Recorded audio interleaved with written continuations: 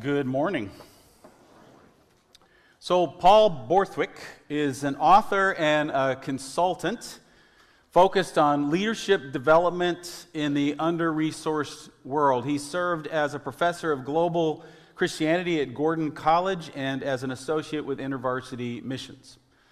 On a visit to Beijing, China a few years ago, Paul attended church with 4 young men who were relatively new to the faith. The service was in Mandarin, so Paul understood absolutely nothing that was being said. But it seemed to him that the pastor's message was a bit boring. The pastor was soft-spoken, stooped over a bit, and never seemed to express any excitement about anything he was preaching. So after worship, Paul asked these 4 young Christian men, "Is your pastor a good preacher?" And they exclaimed, "Oh yes, he's a great preacher. He spent many years in prison for Jesus Christ." To these 4 men, what spoke to them was not his ability as a speaker, not his giftedness as a pastor, but his faithfulness in suffering. What spoke to them was not his ability as a speaker, his giftedness as a preacher, but his faithfulness in suffering. Why? Because suffering has the power to transform us. And we have talked a lot about suffering over the past few weeks, and we're not done. And maybe sometimes we simply don't like how suffering is dealt with in the pages of 1 Peter or in other parts of Scripture, or perhaps honestly not dealt with. We'd rather Peter or whomever show us how to end suffering when more often than not they seem to be teaching us how to endure it. And they even seem to value it at times. Last week in chapter 3, verses 18 to 22, Peter reminded us once again of the importance of being willing to suffer for doing good. Last week and this week, the suffering Christ is our example. He suffered, he died, he was raised, and then he ascended and now sits at the right hand of God, as Peter told us in verses 21 and 22. Now, Christ Jesus reigns over everything. All creation must submit to him. Angels, fallen angels, authorities, powers, governmental, supernatural, systemic, all of it bows to Christ. Also, with Christ firmly established, vindicated, and victorious on our behalf, Christ is Lord over all. Knowing all of this, Peter exhorts us in verses 1 and 2 of chapter 4. Therefore, since Christ suffered in his body, arm yourselves also with the same attitude, because whoever suffers in the body is done with sin. As a result, they do not live the rest of their earthly lives for evil human desires, but rather for the will of God. Arm yourselves, Peter says, but not with weaponry, not with swords and spears and shields. Rather, arm yourselves with the promise that in Christ we too will be victorious. This is the same mindset that Jesus had over in Hebrews 12:2, where we are told this: "For the joy set before him, Christ, he endured the cross, scorning its shame, and sat down at the right hand of the throne of God." With what then did Christ arm himself? The joy set before him, the promise of victory, and the pleasure of doing God's will. Peter says that we are to have the same mind about our suffering as Christ had in his suffering. What would it look like for you and I, whatever we're facing, to arm ourselves with joy, with the promise of victory, and with the pleasure of doing God's will? By whoever suffers in the body, literally the flesh, Peter most likely means those who suffer for Christ, those who have come to faith in Jesus, Christians. And so we, Christians, we are the ones who are done with sin. That's what he's saying there. Because we have come to Christ, we suffer. Those who suffer are done with sin. But it does not mean that we no longer sin. No, we are done with sin in the sense that by faith we have been transferred from the realm of sin and death into the realm of life in the Spirit. Therefore, sin no longer has the same power over us. We're done with it, and we're free to live a different way. Because ultimate victory is ours, we are free to live differently than we lived before. We no longer have to give in to our selfish human desires. We're done with sin. We're free to live according to the will of God instead. There's even a sense, as strange as it may sound, there's even a sense that to stop sinning in some area is a kind of suffering in the flesh. Maybe you've heard the statement, sin has its pleasure for a season. That comes from an older translation of Hebrews 11:25, which speaks of Moses leaving Pharaoh's house. I mean, he had it good there. He leaves Pharaoh's house behind in order to suffer with his people. Moses chose to be mistreated with the people of God rather than to enjoy the pleasures of sin for a season.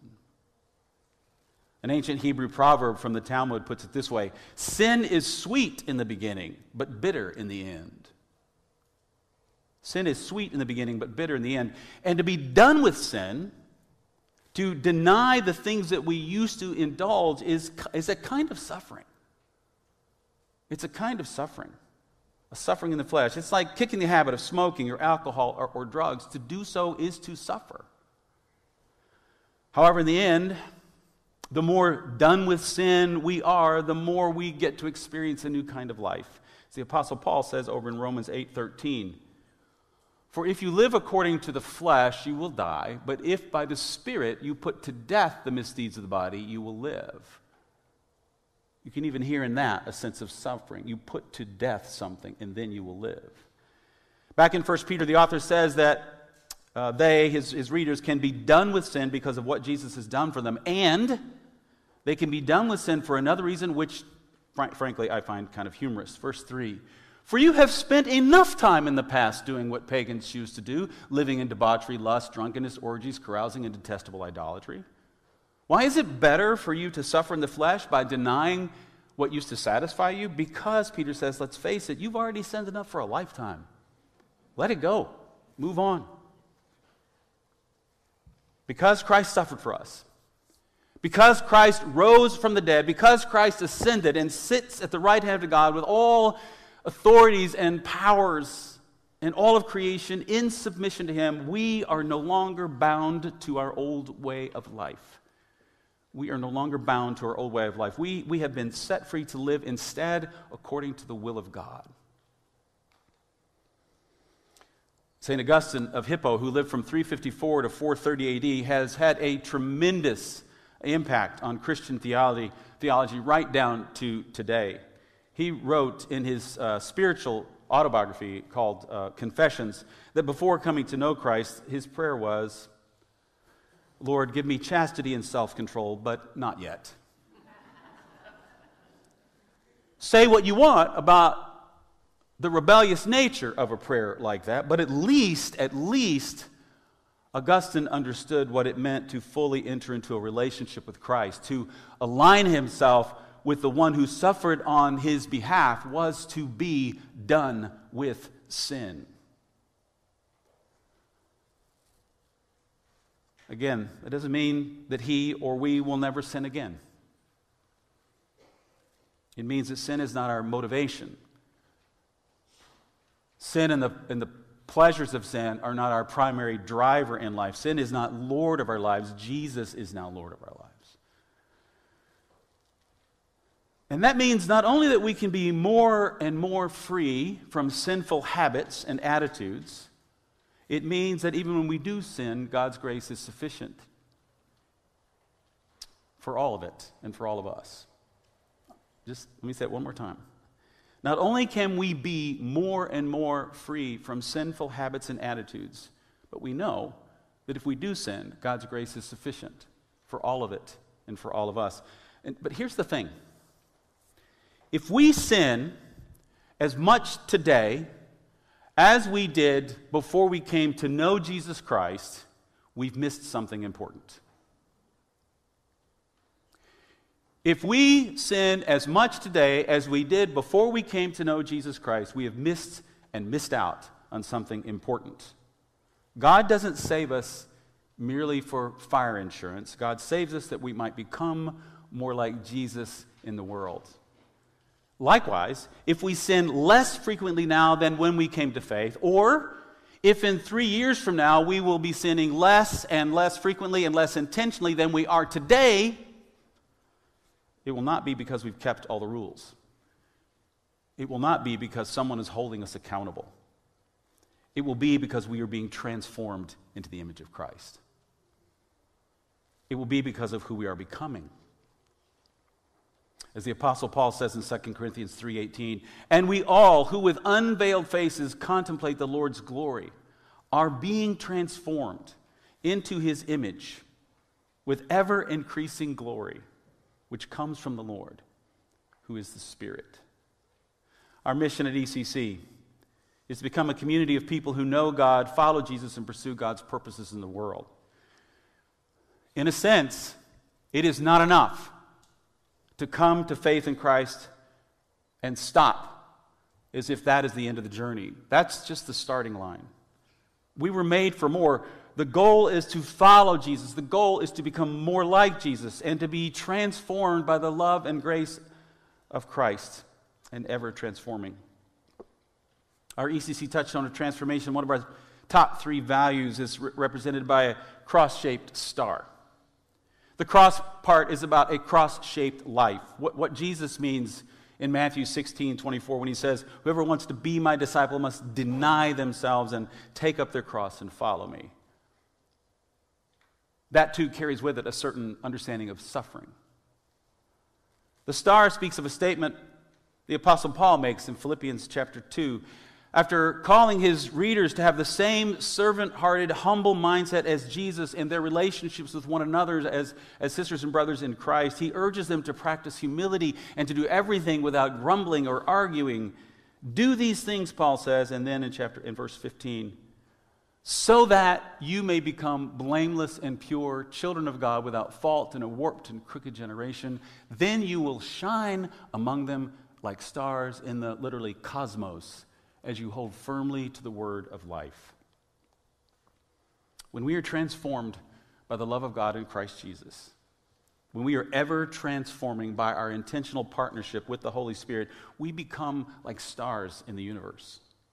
We give light to the world, and our presence then bears fruit for the kingdom of God. That is, when we are becoming more and more like Jesus, shining like stars in the universe, we can be present to our neighbors and to their needs. And that presence is our third ECC touchstone. This is the place where we pursue the purposes of God in the world. We strive to love our neighbors in word and deed. That's what it means to be present. And so we pursue our own spiritual formation. We learn to live differently than we did before and differently than most other people around us might be living. But those among whom we used to do these sinful things, they do not like what we are becoming. They don't like who we are becoming. Our transformation is at best annoying and a killjoy to them. At worst, they perceive us as judgmental and condemning them, even when we're not. And so Peter writes in verses 4 and 5, "They are surprised that you do not join them in their reckless, wild living, and they heap abuse on you. But they will have to give account to him who is ready to judge the living and the dead." More literally, they are surprised that you don't join them in their flood of debauchery. Flood language may be intended to remind us of the bit about Noah earlier. Your former friends keep diving into this flood of sin and rebellion, and because you no longer join them in these things, they abuse you and they mock you and they malign your character, or worse. And then because Peter, God bless him, couldn't leave well enough alone after last week's challenging passage, he decides to throw in one more weird statement that I have to try to explain. Verse 6, "For this reason the gospel is preached even to those who are now dead, so that they might be judged according to human standards in regard to the body, but live according to God in regard to the spirit." What does it mean that the gospel was preached to those who are now dead? Can the dead respond to preaching? I'm tempted to make a joke, but we'll move on. And it's all made a bit worse by the reality that the word that I put in brackets now, it's in the NIV, but it's not in the Greek. So if you just read it straight, it sounds worse than it does with the now in there. The now is added because it's implied. Most translators believe it's implied. In other words, it's not that the gospel was preached to dead people, it's that the gospel was preached to people who were living, who embraced the message of faith, and now they are dead. You got to realize, this stuff was written 2,000 years ago in another language, and it's not easy for the best of interpreters and scholars to figure out how to translate it, how to interpret it. The gospel was preached to the living who embraced the word and the message of faith, and now they have passed on. While they were alive, they suffered judgment from unbelieving friends and family and neighbors. They were judged by faulty human standards, by people who persecuted them. But because they believed the word about Jesus, they are now able to live according to God in the Spirit eternally.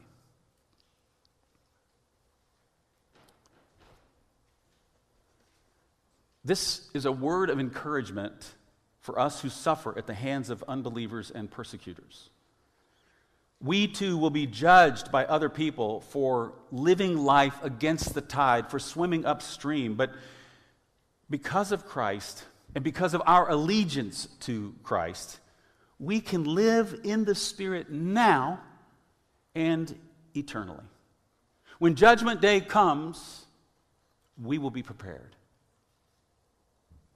In the meantime, Peter says, before God puts all things right, we suffer when necessary, and we endure.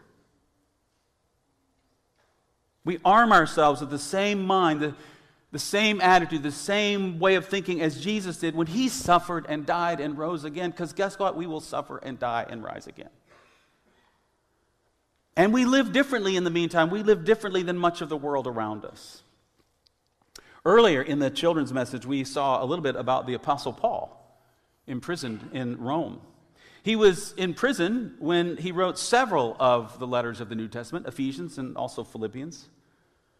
Letters that to this day continue to teach followers of Jesus the world over how to live and how to do God's will, as individuals and as a church. Those letters were written by someone who suffered. In Paul's letter to the Romans, for example, he speaks of this path of suffering and where it leads. Since we have come to peace with God through Jesus Christ, we can now, Romans 5 verse 2, we can now boast in the hope of the glory of God. Not only so, but we also glory in our sufferings because we know that suffering produces perseverance, perseverance, character, and character, hope. And hope does not just put us to shame, because God's love has been poured out into our hearts through the Holy Spirit who has been given to us. Now, the New International Version does us a bit of a disfavor with the word glory appearing twice there. The glory of God and the glory in our sufferings. It's actually two different Greek words. The glory of God is the splendor of God, the beauty of God, the character of God, the nature of God. The glory in our sufferings is really about boasting, rejoicing in our sufferings. Once we embrace Christ's invitation and choose to give our lives to him and choose to follow him, once we have pledged our allegiance to Christ, suffering takes on a new meaning. It can have spiritual power in our lives. Because we have hope in the character of God, we can rejoice in our sufferings. We can rejoice in our sufferings because it produces perseverance in us. And perseverance produces character, and character produces hope. Suffering is always transformative in one direction or the other. But Paul wants us to move toward hope rather than despair. Now, lest we think that Paul is just kind of in denial, all pie in the sky stuff about this suffering, let us remind ourselves, again, of the place from which he writes. There's a famous verse in Philippians chapter 4, verse 13. It is often translated as, I can do all things through him who gives me strength. This is a verse that I was taught in my early years as a Christian to memorize as a way to talk about what I can accomplish because Christ is in me, the things I can do. I can do all things through Christ who gives me strength. It's like a superpower. But look at the context. Paul is in prison. Just prior to this verse, Paul acknowledges that at times he has been in need. Things have not always gone well. Roman prisons were no picnic. The Roman prison system did not care for the needs of its prisoners as ours do today. Paul might have had some provision given to him because he was a Roman citizen. But for the most part, Paul relied on the gifts of others to sustain him and encourage him. After mentioning the Philippian Christians had recently shown concern for him, probably in bringing him food and maybe some supplies for ministry, because he was able to entertain people at times, Paul wants them to know that he has learned to be content in any circumstances. So he writes, the fuller picture of Philippians 4:12 through 13, I know what it is to be in need, and I know what it is to have plenty. I have learned the secret of being content in any and every situation, whether well-fed or hungry, whether living in plenty or in want. I can do all this through him who gives me strength. That last sentence about doing all things refers to the suffering he has endured in prison. Sometimes he has plenty. Sometimes he lacks what he needs. Sometimes circumstances are going well. Sometimes not so much. The phrase translated as I can do all things could also be translated I can endure all things. I can be strong in all things. I can prevail in all things. Paul's statement, which again we often quote as a reminder of the things we can accomplish because of Christ's strength, is really about enduring difficulty and prevailing at a time of great need or suffering. This verse in the Common English Bible translation was of particular help to Kim and to me at a time when we were dealing with a painful family situation. The Common English Bible puts it, I can endure all these things through the power of the one who gives me strength. Peter calls upon us to arm ourselves with the same mindset as Christ Jesus, to suffer well, to be done with sin, and to live in the Spirit. To suffer well is to endure, and to know that our suffering can lead to our transformation. It can produce perseverance, character, and hope that does not disappoint us, does not fade away, does not put us to shame. To be done with sin is to partner with God in becoming more like Christ, to engage in the practices that make for transformation, to spend time in Scripture and in prayer and in service, in community with one another. To live in the Spirit is to know where all things are headed and to trust in God's ability to take us there. It is to live on this earth in the meantime in confidence, in joy, and with a heart that is yielded to the will of God every day.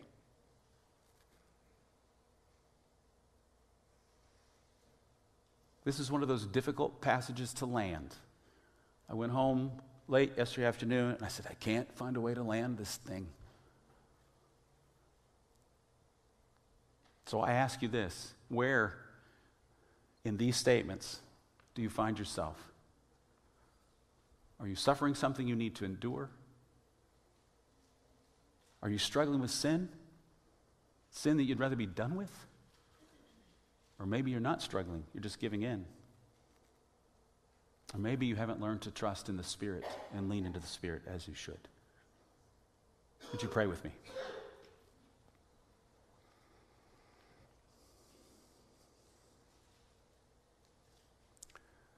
Good and gracious God,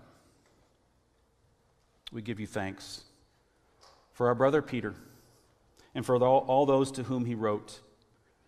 And I ask, Lord God, wherever we might be in these things, wherever we might be struggling or people we know who are struggling, God, would you give us faith to lean into the reality that we can endure because you are with us, that we can live and walk by the Spirit because the Spirit dwells within us, and that we do know that in the end we will be victorious. Lord, give each person here what it is they need to take the next step, to more and more see your work at work in their lives and in their relationships. Give that same, Lord, grace to us as a congregation, we pray. In Jesus' name, amen.